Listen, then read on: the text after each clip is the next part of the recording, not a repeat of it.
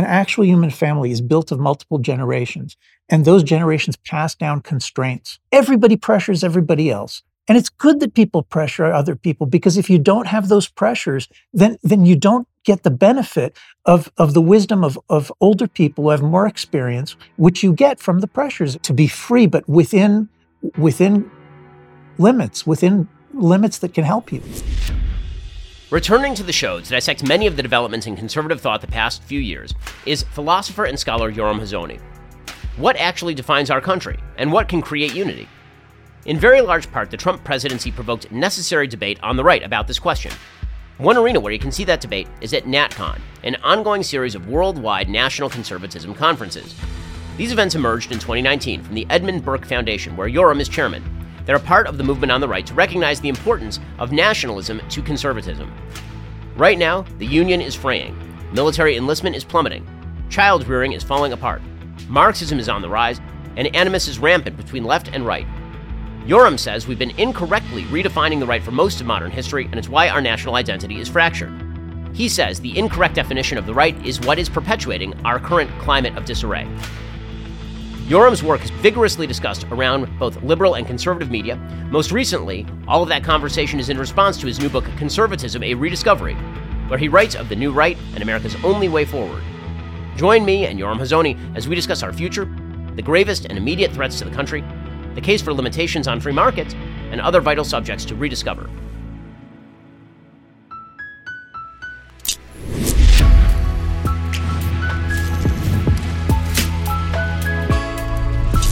Hey, and welcome. This is the Ben Shapiro Show Sunday Special. Just a reminder, we'll have a member-exclusive segment only for our Daily Wire members. We're going to go an additional 30 minutes for this episode with Yoram at the end. The only way to get access to that part of the conversation is to become a member. Head on over to dailywire.com/Sunday. You can click that link in the episode description, use code Ben, you get 25% off, and you'll have access to all of the full conversations with every one of our awesome guests.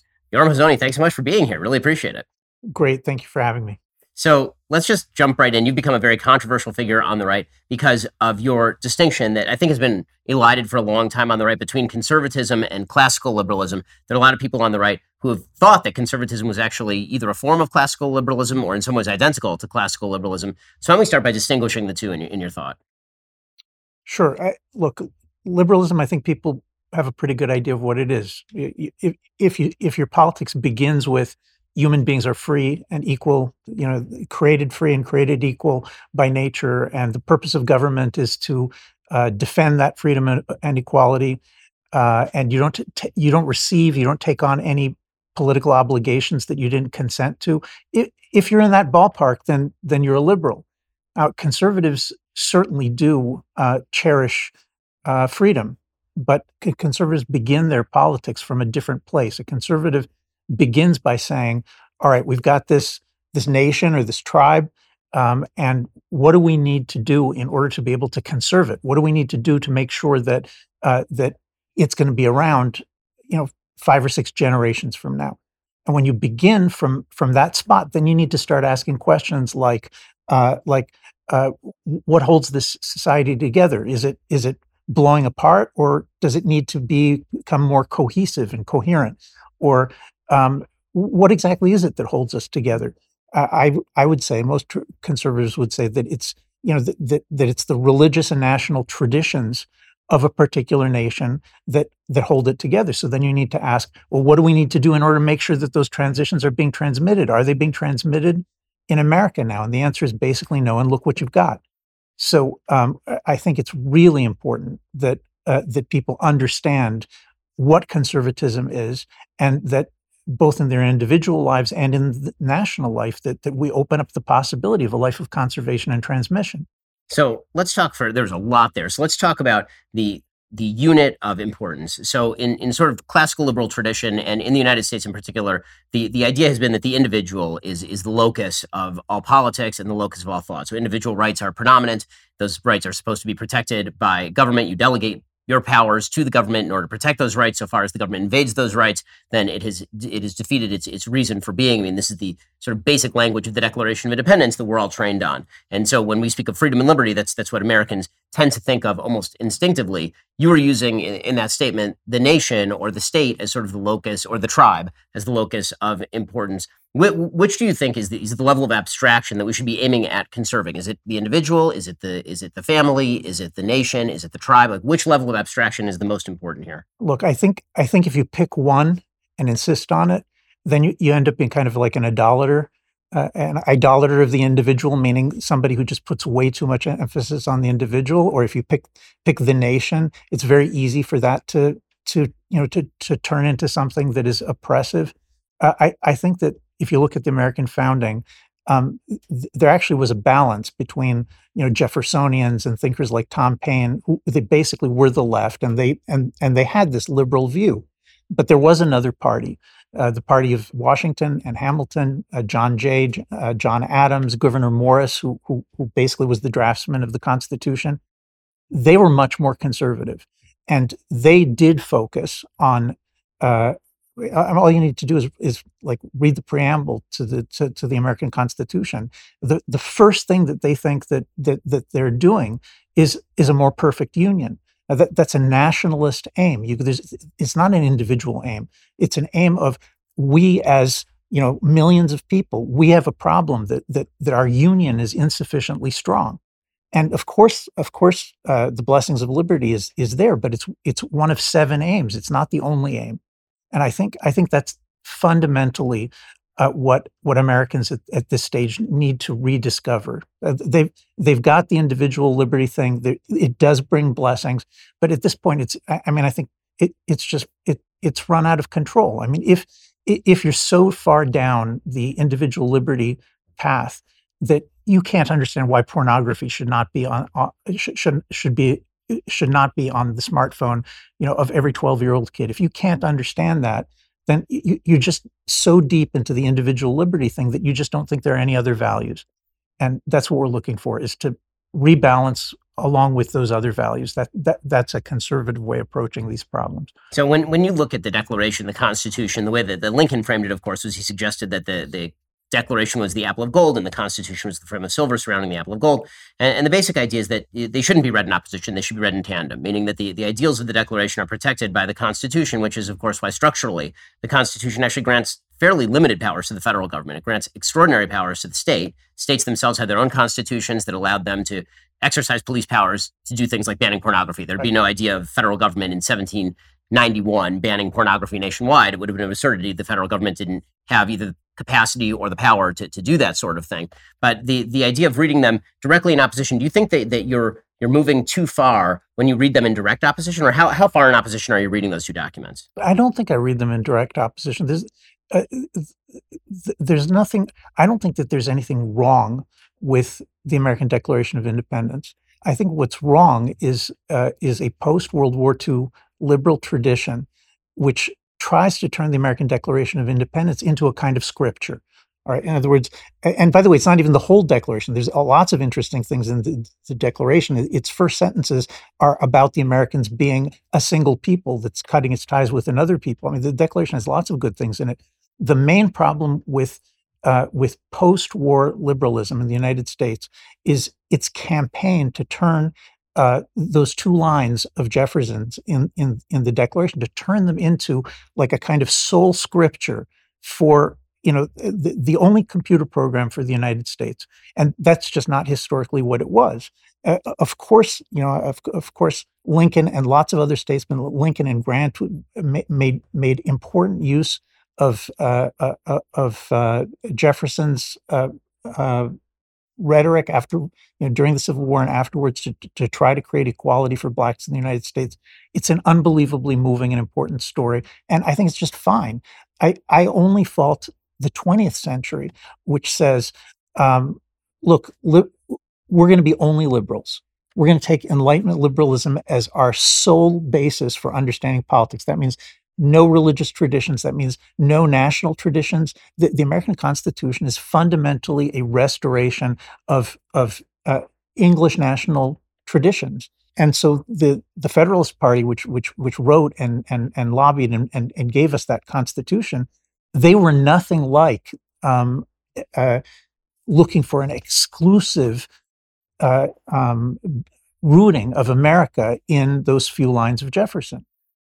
So it's all about balance. I mean, that's clearly true. I mean, when you look at Washington, when you look at Adams, when you look at the battles that took place immediately in the aftermath of the Constitution in the United States over whether the French Revolution ought to be backed, and the people you mentioned, Jefferson and Paine particularly was very warm toward the French Revolution. Adams was extraordinarily against the French Revolution. Washington was an opponent of the French Revolution. There's a difference in kind to them between a revolution that sought to overturn all established order in the name of natural rights that were sort of up there in the ether and what was being done in the American Revolution. You know, that sort of thing. I totally agree. I think people don't understand how radical Jefferson really was. I mean, we've got plenty of his letters where he repeatedly says things like the relationship of each generation to the preceding generation is like a foreign nation, like a foreign land, and it's not a one-off for him. He really didn't think that national and religious traditions of Americans would have to, were the basis for the continuity of the United States going forward. And the Federalists thought the opposite. They really thought that without Anglo-American traditions and without Christianity, the whole thing was going to fall apart. So basically, we have an experiment post-World War II. The trauma of the world wars brings Americans, both the Democrats and Republicans, brings the American elite leadership to do this experiment. By the way, they were doing the same thing in Europe and in England. This experiment of only liberalism. Liberalism will be the sole basis of our society. And look where we've ended up. I mean, I don't know if people quite understand. 2020 was the year that hegemony of liberal ideas post-World War II, that hegemony of liberal ideas in 2020 collapsed.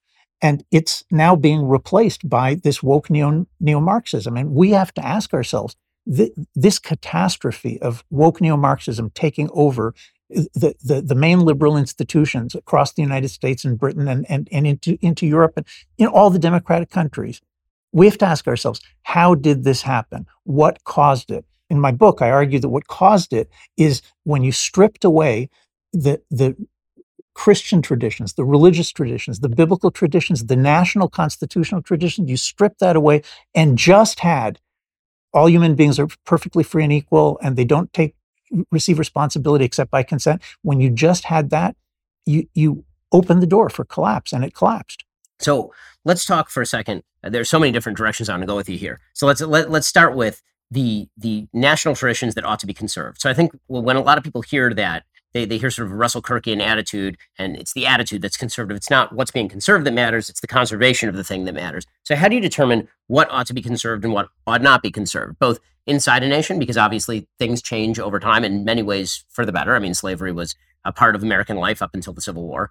Women couldn't vote until the early 20th century in the United States, right? All of that. These are changes that occur that are inherently progressive if you believe that conservatism is about maintaining what was there. And then so within nations, there's obviously movements. So how do you determine what's good and what's bad there? And then secondly, how do you determine, differences between nations? Is there sort of a baseline legitimacy that you could, a ruler that you can use to determine the legitimacy of a nation that is worth conserving, or national rules that are worth conserving? Is there, I think you've termed it a moral minimum that nations have to actually fulfill in order for them to have any claim to nationhood that ought to be conserved? For sure. I mean, Jews and Christians have at this point, our 3,000-year tradition sets a moral minimum for the legitimacy of governments, and that moral minimum is you can say it's summarized by the Ten Commandments. You can phrase it a little bit differently, but roughly, I think you'll get it right if you say the Ten Commandments and each individual being made in the image of God. The idea of a national covenant between a people and God, which involves them maintaining this moral minimum. All of these things are cornerstone, bedrock aspects of Christian national traditions in Europe and in America. The English and the Americans took this as seriously as any other people, maybe more seriously.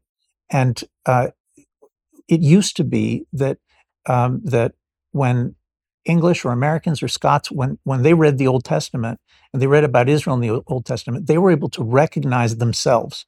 They were able to say, that's what we're trying to do. What we're trying to do is we're trying to make sure society is fundamentally just, that our nation is independent, that we have self-rule and a direct relationship with God, and that, like ancient Israel, that that we're going to be a people that is going to be in that kind of covenant, that kind of relationship with God. That's hundreds of years of English and American tradition, and the experiment that we're trying to deal with now is, if you just set all of that aside and only do free and equal, then is that going to work? Now, you asked me about other countries. So look, other countries do have other traditions, and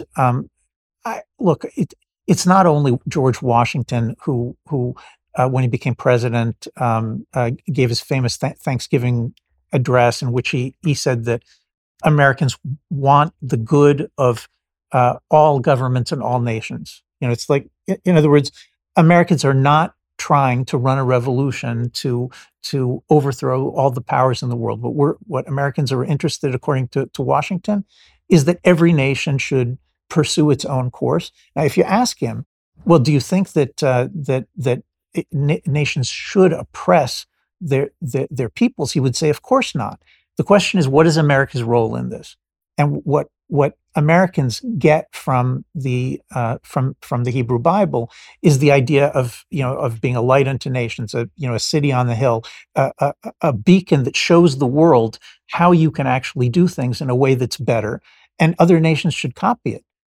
But that's not where we are today. Today we have so many people who call themselves conservatives, who are basically Jeffersonian revolutionaries, and they say, the American way of doing things is the only way of doing things, and if the nations of the world don't want to accept it, then we can impose it by force. I mean, Ben, this is a crazy way of thinking, and it's brought America to a terrible, terrible place. Instead of taking care of itself, it's trying to take care of the world, and it's failing at both. So in a second, I want to ask you about the sort of meltdown from liberalism and virtue, which was sort of the bargain of the founding, to the post-World War II liberalism, and how it is that an ideology that's supposedly founded in individual liberty seems to routinely collapse into something more approaching tyranny. It seems like it should be counterintuitive. Get to that in just a moment. First, let's talk about how you shave. After a few years of advertising with us, Harry's Razors pulled their ads due to a complaint from a 2-follower Twitter account, all because we dared to suggest that boys were boys and girls were girls and boys can't become girls and all the rest. Well, Harry's condemned our show and all of our listeners too. So we hit back hard. We launched Jeremy's Razors. Now, it was a great troll, but we didn't just make a razor to answer a woke company. We made an incredible product, as well as a kit with shave cream and aftershave balm. Nothing slapdash about it. Conservatives are being canceled left and right by woke companies who don't care if they have your business. In fact, they don't want your business. Well, Jeremy's Razors wants your business. We align with your values too. We're not going to lecture you about how toxic masculinity is running America. We're not going to cut ads about how your daughter should shave her beard and you should teach her how to do it, like some other of the big razor companies that I won't mention. Stop giving your money to woke corporations that hate you. Give it to us instead. Go to IHateHarrys.com to get yours today. That's IHateHarrys.com right now.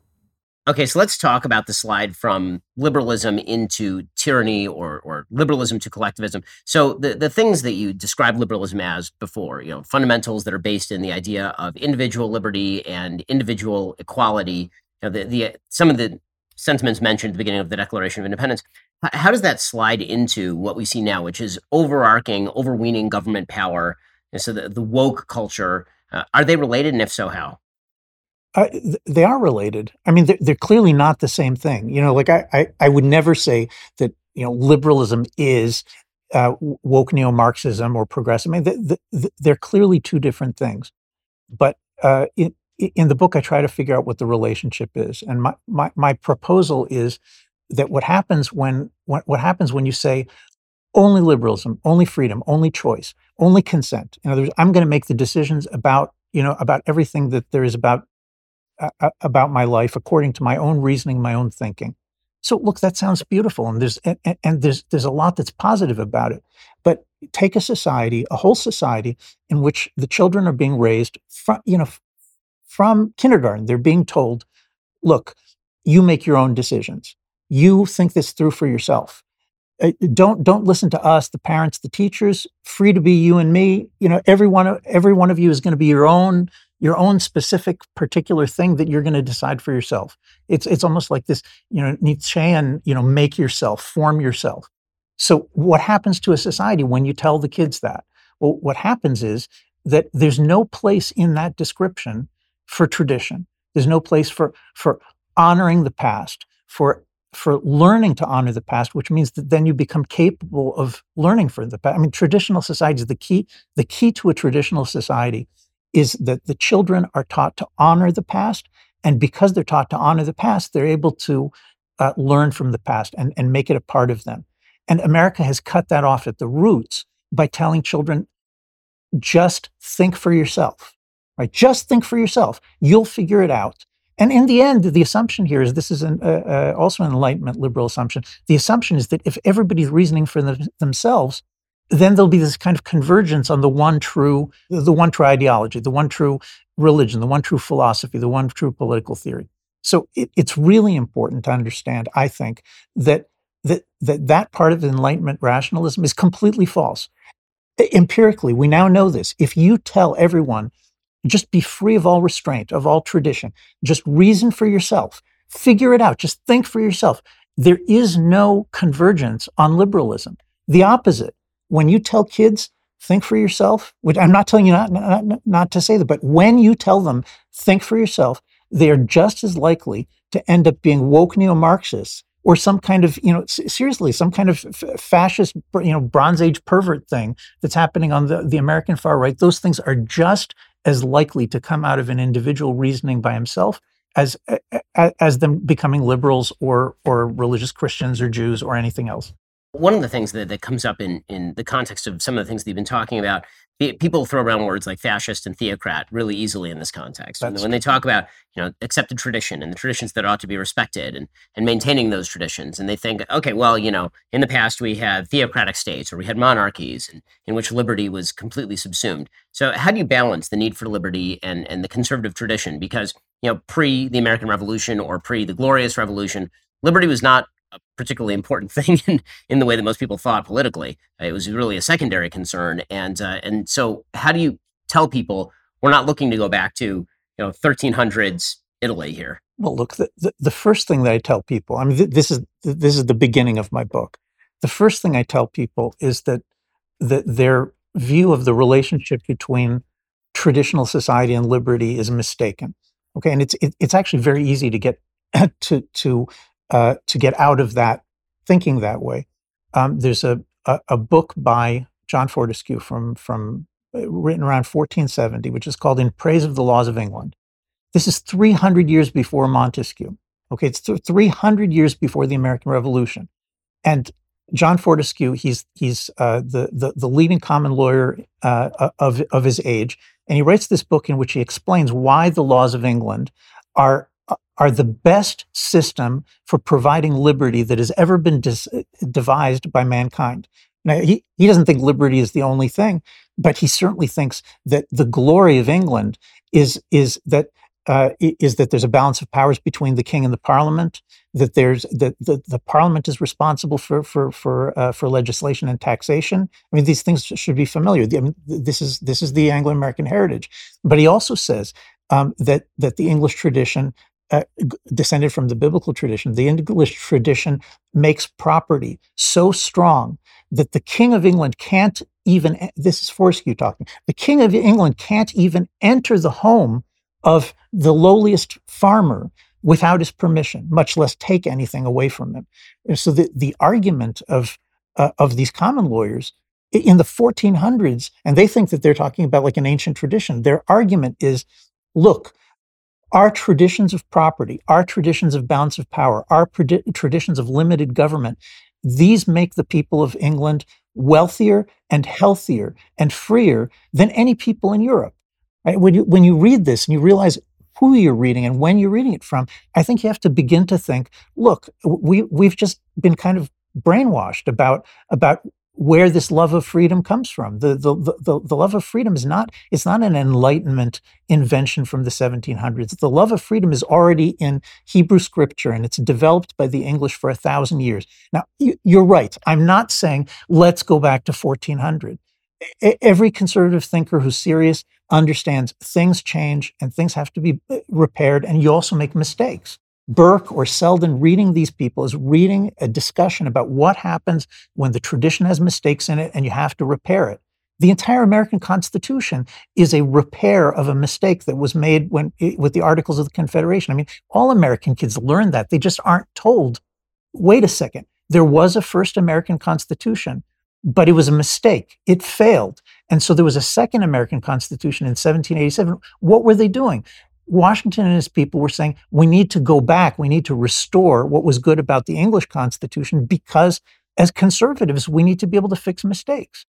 So without sort of reverting into a sort of Hegelian take on how change occurs and deciding, which change is good sort of in retrospect. And we can tell that it was good because it already happened. In the here and now, somebody comes up with an idea that they want to change a fundamental institution in a certain way. How do conservatives decide whether that change is good, whether it ought to be tried, whether the change is too radical? I understand that people of the left believe that no change is too radical, right, and right. that everything has to be reasoned tabula rasa. But what are the factors that ought to go into a conservative consideration of whether a policy change is appropriate or not?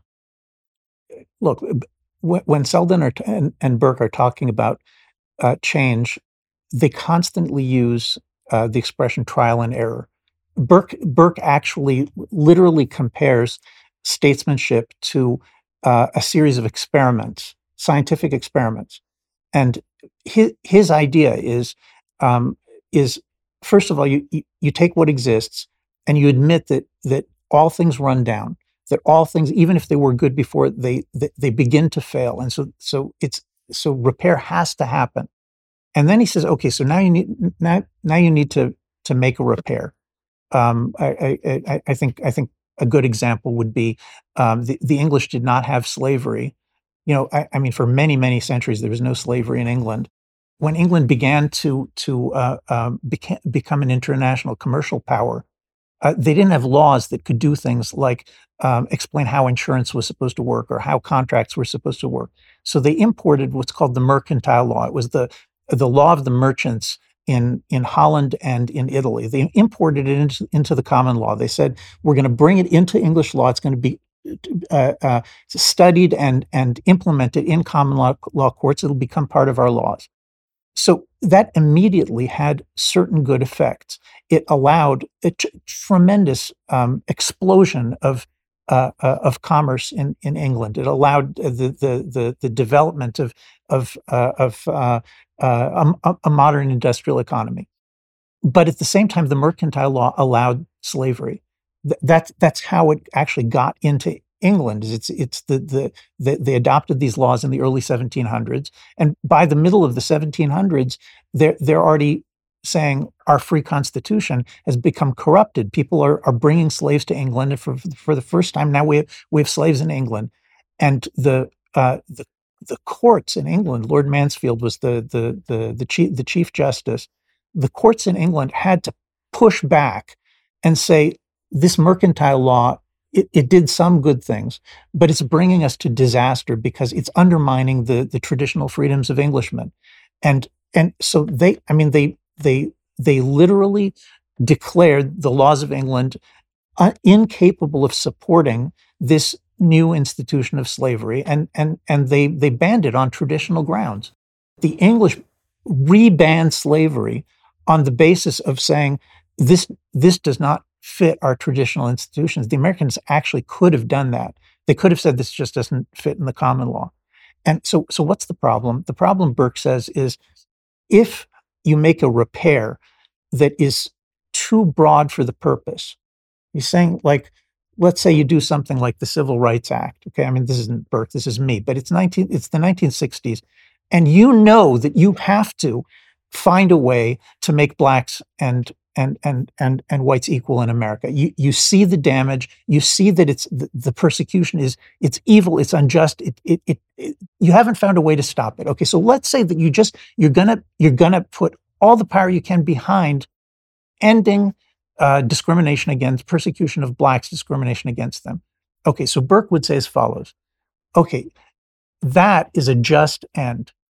But what you want is to make it as narrow as possible so you don't overthrow your entire constitution in order to achieve this particular thing. What did the Americans do? The Americans said, not only are we going to make blacks equal to whites, but at the same moment, we're going to make women equal to men. We're going to make Christians equal to Jews, equal to atheists, and we're going to make and in fact, we're going to leave this open-ended question about what liberty and what liberty and equality mean.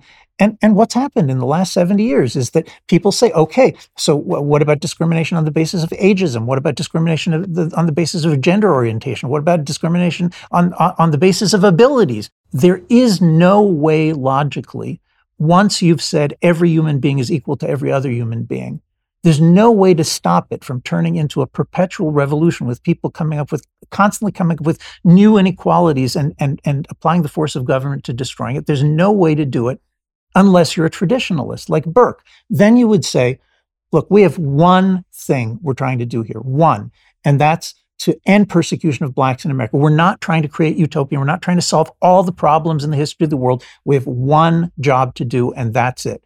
And we're going to try a narrow fix that's going to end persecution of blacks. Let's give that 20 years, 30 years, 2 generations. Let's see if that can be done.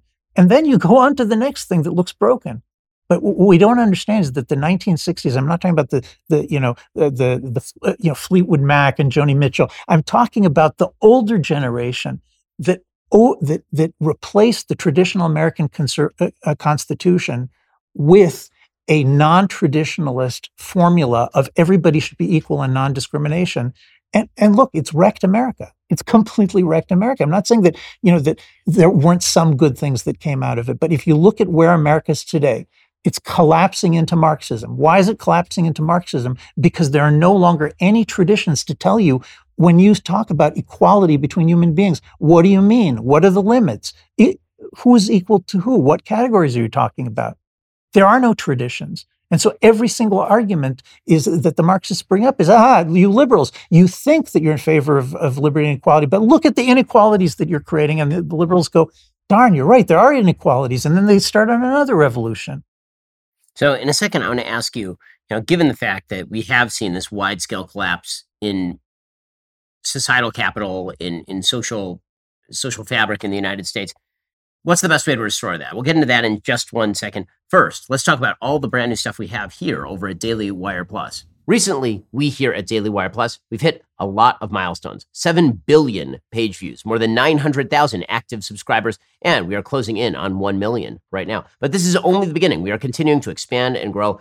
As we've done so, we've realized that the Daily Wire couldn't hold all of the new ideas that we had for shows, movies, kids content, which is why we launched Daily Wire Plus. Simply put, Daily Wire Plus is the Daily Wire, plus, all that other stuff. For example, Jordan Peterson has joined forces with us. He has launched new content, like lots of new content. PragerU is doing the same. We have all sorts of great stuff. We've got Gina Carano movies, and we have Shut In, and we have Matt Walsh's What is a Woman? We have all sorts of great content stuck behind that paywall, but it's just a bevy of content, and that is why we need you to join us here at Daily Wire Plus. Daily Wire Plus is a growing community of conservatives just like you. So instead of whining about the left's stronghold on culture, we're building our own. We're building the future you want to see, and we're all in this fight together. So come join us over at dailywireplus.com. Become a member today. Get 35% off your new membership. That's dailywireplus.com right now.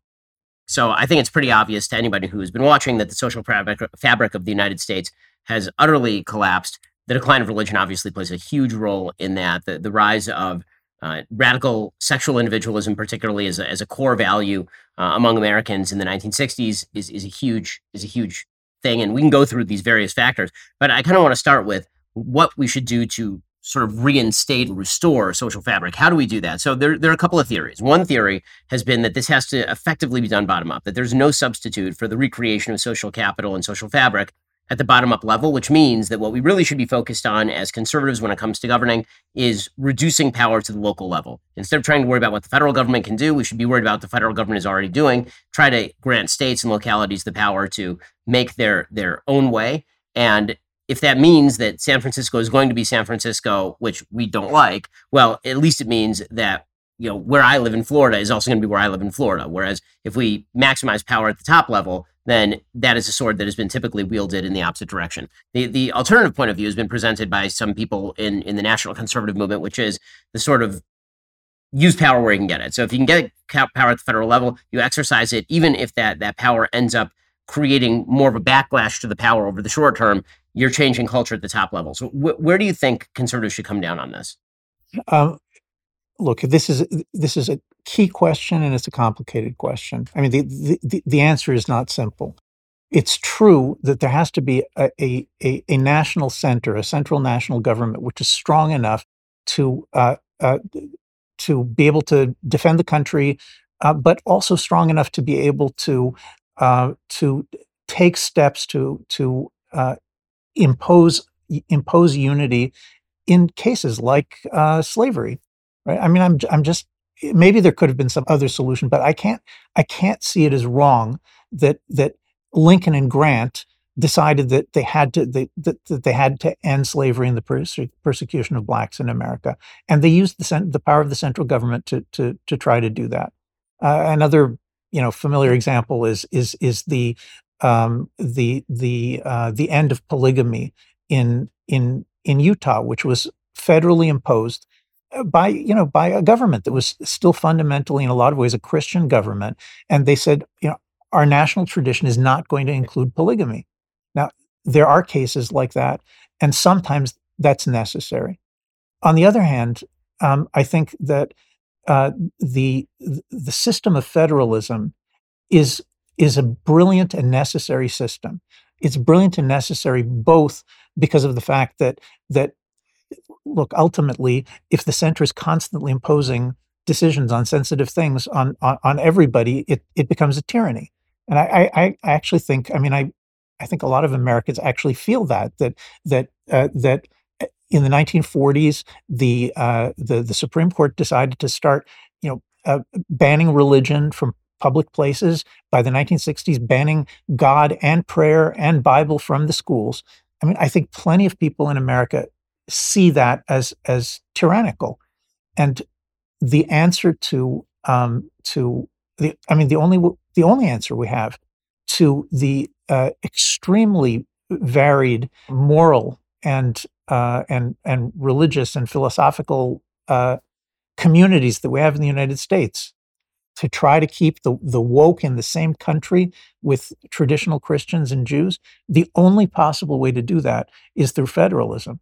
And I think, I mean, I think right now, I tell my NatCon friends, if you are telling me that in response to 70 years of catastrophic Supreme Court decisions uprooting America's national traditions, that your answer to this is going to be that the Supreme Court should turn around and impose nationwide, impose traditions, impose way of life that people don't necessarily want. I mean, that's crazy. You're just going to destroy the country. I mean, you're going to bring civil war.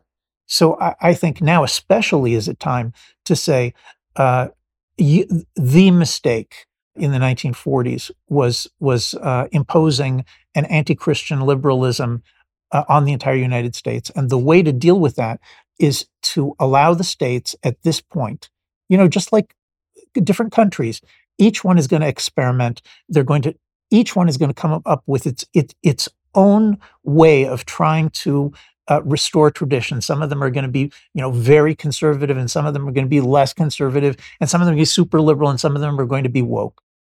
That is the only way that we can actually run the experiment and find out which of these, because our opponents are saying you're going to create the Ayatollah's Iran in Alabama. Is that true? Look, I have no idea. I don't believe it's true, but let's try it. I mean, for God's sake, let the people of Alabama try to restore a Christian public life to their state, and very quickly we'll find out whether it's a terrible idea or not.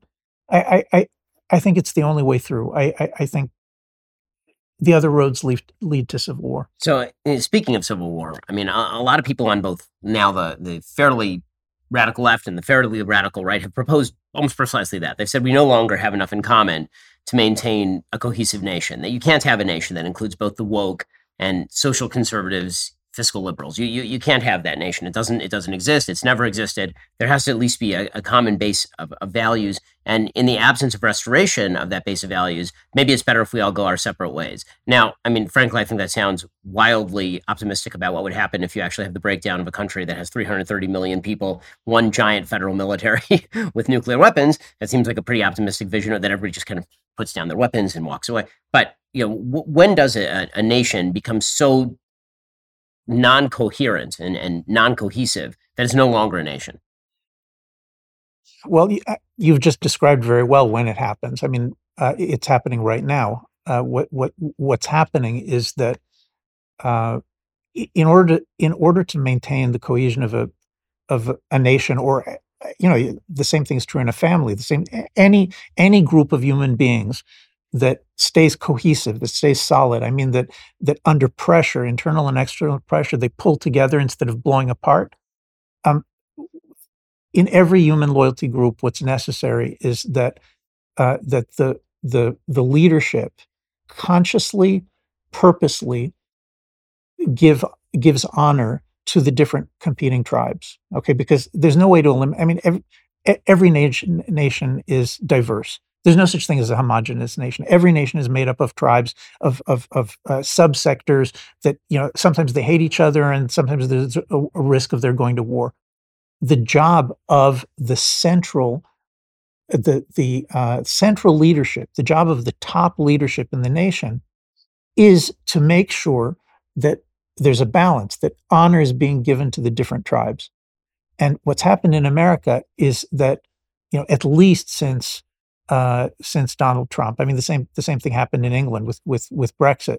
So it's not localized to America, but at least since Donald Trump, and probably a lot longer than that, the idea of I should see the other side as a part of my nation. I give them honor, they give me honor, has just been completely lost. Anybody wants to just immediately know what I'm talking about, go back and look at presidential debates, from the 1960s or the 1980s, and you see the Democrats and Republicans, and they probably in their heart they probably hate each other, but what they say is, my honorable opponent, I'm sure that if he's elected, then then things aren't going to be so terrible. They soft pedal the whole argument.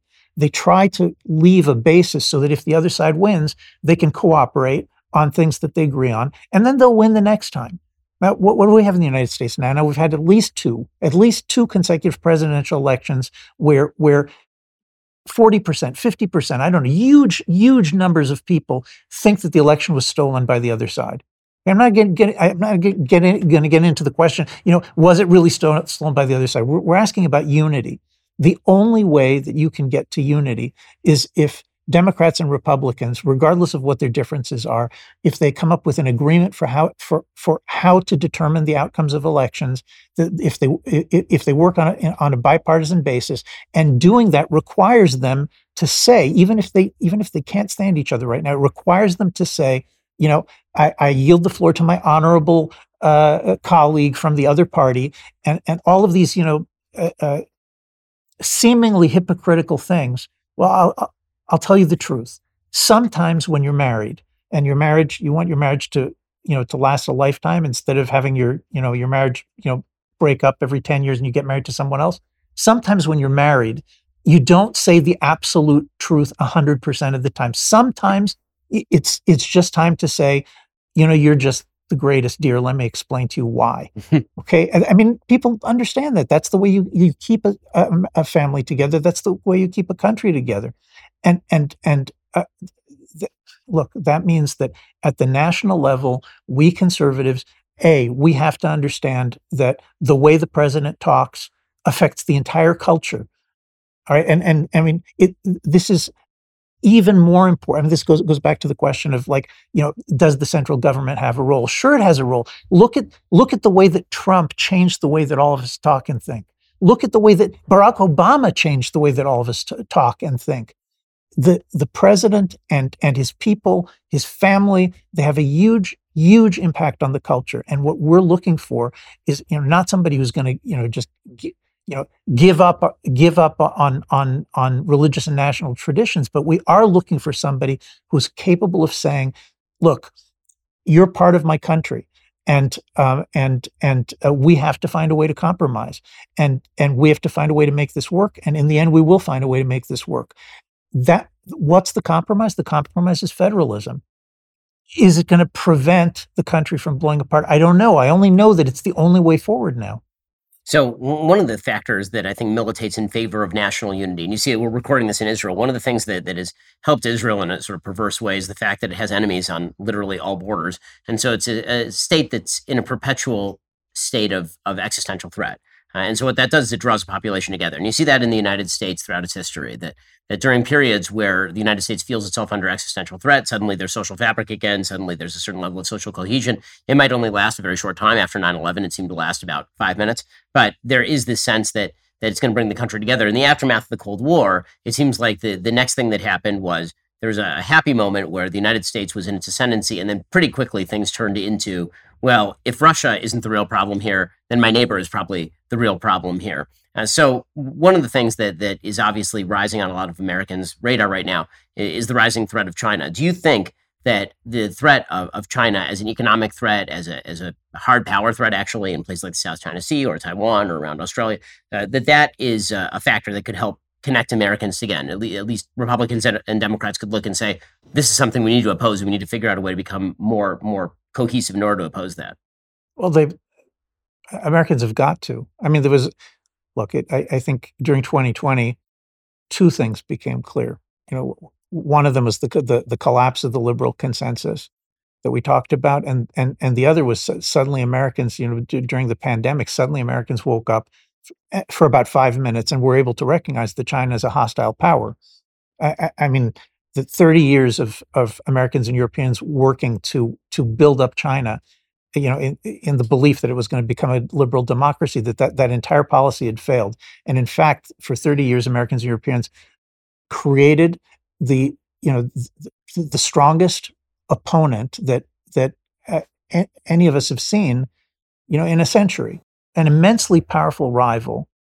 It kind of ripped its mask off and said, "Ha ha! Look, you think we're going to help you with the pandemic? We're not going to help you. We're going to do everything that we can to humiliate you and reduce you, because you've ruled the world long enough, and now it's our time. Now we're going to rule the world." And so Americans saw that clearly for, I don't know, a few months, and then they started thinking about other things. And I would say, if you're an American leader in either party, then you have to see the coming economic and political dominance of China, first in Asia, and then through that, God forbid, over the whole globe. I think you have to see that as the major threat. I mean, there is no other. There's just no other significant threat. I mean, I understand why people are talking about Ukraine. There's all sorts of very good reasons for people to think about it, but it's just that it's totally out of proportion. America only has one strategic rival, and that's China. America's only threatened by one country, and that's China. And if Americans want to be able to keep their crumbling country, I mean, you're right that when there's an external enemy that's seen clearly, it brings people together. But I would take it further than that. The Chinese are doing everything that they can to destroy America's internal fabric. We don't know what all the things are that they're doing. I mean, I'm not going to start making a list, but I can promise you that they are deeply involved in the United States. They're deeply involved in Washington. They're deeply involved in all sorts of places, trying to corrupt Americans, trying to turn them into collaborators with the Chinese government. Most of the people who are affected by this don't even understand that that's what's happening. And the only way that America is going to survive this, look, I don't know, there could be a miracle. It could be, maybe China will sink into the ocean. But if we're talking about realistic scenarios, the only way that America is going to pull out of this is if Democrats and Republicans who are capable of seeing the Chinese threat for what it is, if they unite in order to stand against it. Now, I don't know how many people like that there are. I was in Washington recently. One of the one of the heads of the a research institute in Washington told me that he can only count 11 Republicans that he can count on to vote against China because the rest are compromised in one way or another. But we got to look this straight in the face. Like that has to end. Yeah, I mean, it's pretty clear that the question when it comes to China is what exactly are people willing to do, and so far the threat does not seem to be grave enough that most Americans are willing to do much. Now, I'm not here talking about the voting body. I'm talking about the legislators. Legislators. I mean, we've been redirecting our military towards social engineering and recruiting on the basis of gender identity. And shockingly, nobody's actually signing up for a military that's up for woke values in the face of a looming Chinese threat. You mentioned Ukraine and Russia. Obviously, there's been a lot of sort of infighting on the right about what the proper perspective is on Ukraine and Russia, what exactly is happening over there. There's been a wide variety of opinion, ranging from the very hawkish opinion that Russia needs to be weakened as a global power, and whatever we have to do, we should do in order to do that, to the significantly more dovish opinion that perhaps, as articulated by some, Russia is some sort of ally of the West that we are somehow overlooking, that actually they're a country that is in favor of certain Christian principles. That seems to be a more radical argument from some areas of the right. So what do you make of the Russia-Ukraine conflict? Look, I don't think Russia is an ally of the United States. I do think that the United States needs allies against against China, and is not looking for them seriously enough. The number one potential ally against China is India, and if you get it into your head that China is the number one rival, then it's just not that hard to figure out that there's another country in Asia which shares the same interests of containing China, and the United States should be knocking itself out to build that alliance. It happens that I think that the Americans are largely responsible for the inability to build an alliance with India because America loves its relationship with Pakistan. It loves its relationship with this crazy Chinese proxy, and America continues to fund and build up and work with this Chinese proxy instead of trying to get their enemies, the Indians, to come into alliance with America. So, like, if you ask me about Russia, Russia's no ally of the United States. It's also not a major threat to the United States. But if you want to arrange the globe in a way that is capable of protecting America, the first thing you need is an alliance with India. And India has its own ties with Russia, and maybe someday in 30 years or something like that, in a situation that we can't even understand, Russia could become an ally. This is at this moment, that's ridiculous. It's totally pointless to talk about it, and it's also ridiculous to see Russia as a Christian ally. Come on, it's a thuggish regime. It's a murderous regime. It's explicitly imperialist. I mean, Putin doesn't think that he's creating a Russian nation state. He doesn't talk about that. He's explicitly imperialist. So, no, we don't have almost anything in common with Russia at this point. But the America sending troops into Europe now to strengthen Europe against Russia, that's crazy. I mean, it's crazy. Don't tell me that the Americans can think about two things at the same time. I've been to Washington. I've talked to them. They can't think about two things at the same time. They can only think about one thing. And every minute that they're spending thinking about Ukraine, every person in one of those think tanks who's sitting around thinking about Ukraine is somebody who should be thinking about China. Should be thinking about China. We got it. What we need is what are the top 5 fundamental changes that America needs to make in order to be able to have a hope of competing against China. So these are going to be things like we're going to close all of our institutions to all of these Chinese young people that we don't seem to understand, that we're strengthening China, and that a lot of them are actually spies. Come on. Number 2, the Chinese produce 5 times, 10 times as many doctorates in the sciences and in math as America does. How long do you think that can possibly continue? I mean, so America has to focus. It has to think like Sputnik. It has to think like after Sputnik, the Eisenhower administration, the Kennedy administration became laser focused on American military abilities, American technological abilities, manufacturing, education, and of course the moonshot. It's like this broad program for turning America into a country that could defeat Russia. Who's talking about this? Maybe two guys. I mean, they'll be at NatCon, but the American government has to shift to thinking we have to defeat this. And I'd basically say to any American that there's two challenges right now. Challenge number one, China. Challenge number two, woke neo-Marxism. If you're focused on something else, you're wrong. So let's talk for a second about sort of the economic take of national conservatism. So one of the more unifying areas in the conservative movement over the past 50, 60, 70 years has been the economic liberalism. Forget about the classical liberalism that's directed toward the individual, but economic liberalism in the sense that the government really has very little to say about what you do with your property, what you do with your money. And that has resulted in extraordinary GDP growth for the United States. Free trade has, contrary to popular opinion, been quite good for a lot of Americans, particularly because we are both producers and consumers. There's no question on the consumption side that people are living a better life because of the products and services they have available to them. The argument that's made by a lot of national conservatives is that the middle class has been hollowed out by globalization, by free trade, that essentially elites have taken their priorities and placed those over the American people, and that the government really ought to step in more and quote unquote shore up the middle class.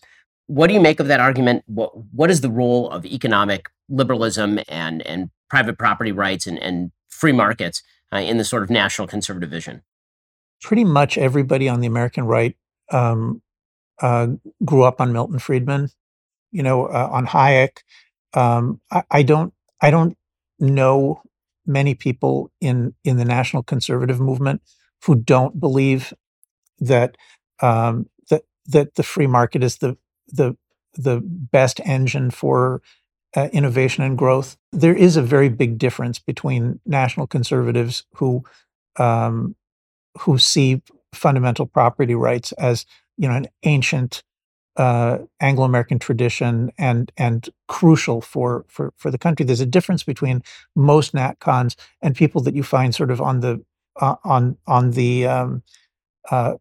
rightist fringe, who the kind of people who are sort of like actually think dictatorship might not be such a bad idea, and they're just not interested in the question of economic liberties too much. They just want to solve problems by redistributing. So NatCons are mostly not like that, but at the same time, I think that you're right that there has been a very big shift in the direction of conservatives identifying limits of the free market. And by the way, in the 1980s, people like Irving Kristol, who was my teacher, I mean, he wrote a book called Two Cheers for Capitalism. And that slogan, that Two Cheers for Capitalism, what it was about was saying, we need the free market and we need to limit the free market. And the second part, that we need to limit the free market, kind of got lost after 1989, after the fall of the Berlin Wall. The limits on the free market kind of ceased to be part of conservatism, or what was called conservatism. So where do those limits need to appear? I mean, the first place that I think there's conservative consensus is on issues like, pornography. I mean, you just can't create major industries whose purpose is to wreck family life in America. You just can't. There's a place where you got to say stop. By the way, Irving Kristol, I quote him in the book on this. He says explicitly, with regard to censorship, what used to be called public decency laws, he says that democracy is self-government, but you can only have self-government if the self is worthy of governing. If the self is incapable of governing, then you don't have any choice. You have to find something else. So here's Irving Kristol, the leading Reaganite theoretician of the 1980s, telling you that the legitimacy of government evaporates if you can't restrain pornography. So look, I think that's one area where a lot of conservatives can easily agree. I think the interference of major corporations in the political life of the country, but manipulating elections. I think that's something that basically conservatives can agree on. That we don't like it when government gets too invasive. We don't like it when it has too much control. That makes sense. But we should also see that if there are private corporations which have become a monopoly, a cartel, and that cartel is capable of swinging elections by suppressing free speech in the United States, then they're hostile to American political traditions. We used to know that kind of thing, and I think with regard to with regard to the middle class, there's more disagreement, but I think that national conservatives are open to hearing proposals. Not 1,000 different proposals of why government should just control everything, but targeted, specific, limited proposals, which could make it possible for families to have an easier time forming, so that the kinds of things that people are talking about is much greater subsidies for people who are married and staying married and having children. I don't know if that's the best way to do it, but I think most conservatives at this point in America are open to specific targeted programs that just make it easier to get married, stay married, have your own children, raise them, and raise them in ways that are moral and descended from Christian and Jewish tradition rather than woke neo-Marxism. So in a second, I want to ask you about the value of liberty. There's been a lot of time talking about here how liberty has sort of outstripped its boundaries, has run amok. But I want to talk about what you think about liberty is useful, because that really is an open question in order to really kind of balance the two. What's good about liberty? What do we need from liberty? First, if you'd like to hear this conversation continue with Yoram Hazony for an additional 30 minutes, become a Daily Wire member today. Go to dailywire.com/Sunday. You can click that link in the description right now. Use code BEN for 25% off. Hear our full conversation there.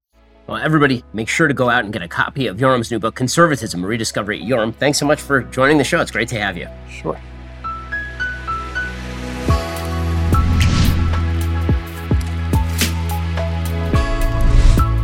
The Ben Shapiro Show Sunday Special is produced by Mathis Glover. Executive producer, Jeremy Boring. Production manager, Brandon McGuire. Associate producer, Savannah Dominguez-Morris. Editing is by Jim Nickel. Camera and lighting is by Zach Genta. Audio is mixed by Mike Coromina. Hair, makeup, and wardrobe is by Fabiola Cristina. Title graphics are by Cynthia Angulo. Production coordinator, Jessica Kranz. The Ben Shapiro Show Sunday Special is a Daily Wire production. Copyright Daily Wire 2022.